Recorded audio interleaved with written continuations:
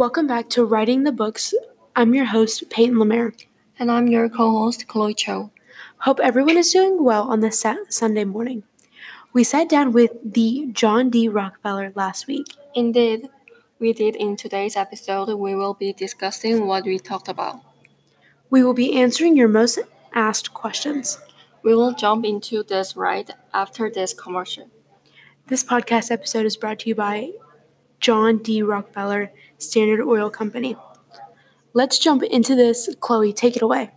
Thanks, Peyton. Yeah, John D Rockefeller was one of the most important monopoly of the late 1800s. 100%. He even started his business months before his 20th birthday. He grew his enterprise in a horizontal way, if you will, just a businessman from the start. He was telling me that his greatest accomplishments would have to be the monopolize of more than 50% of the U.S. oil business by 1882.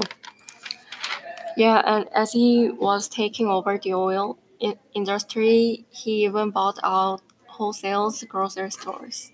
Although he was a good business person, he was a great person at heart, donating thousands and thousands of dollars to build colleges, starting foundations, and etc. He was saying he turned making money into giving money, which leads to your opinion on him. I mean, all around, great guy to sit down with and have a conversation. So many people say that he is a robber baron.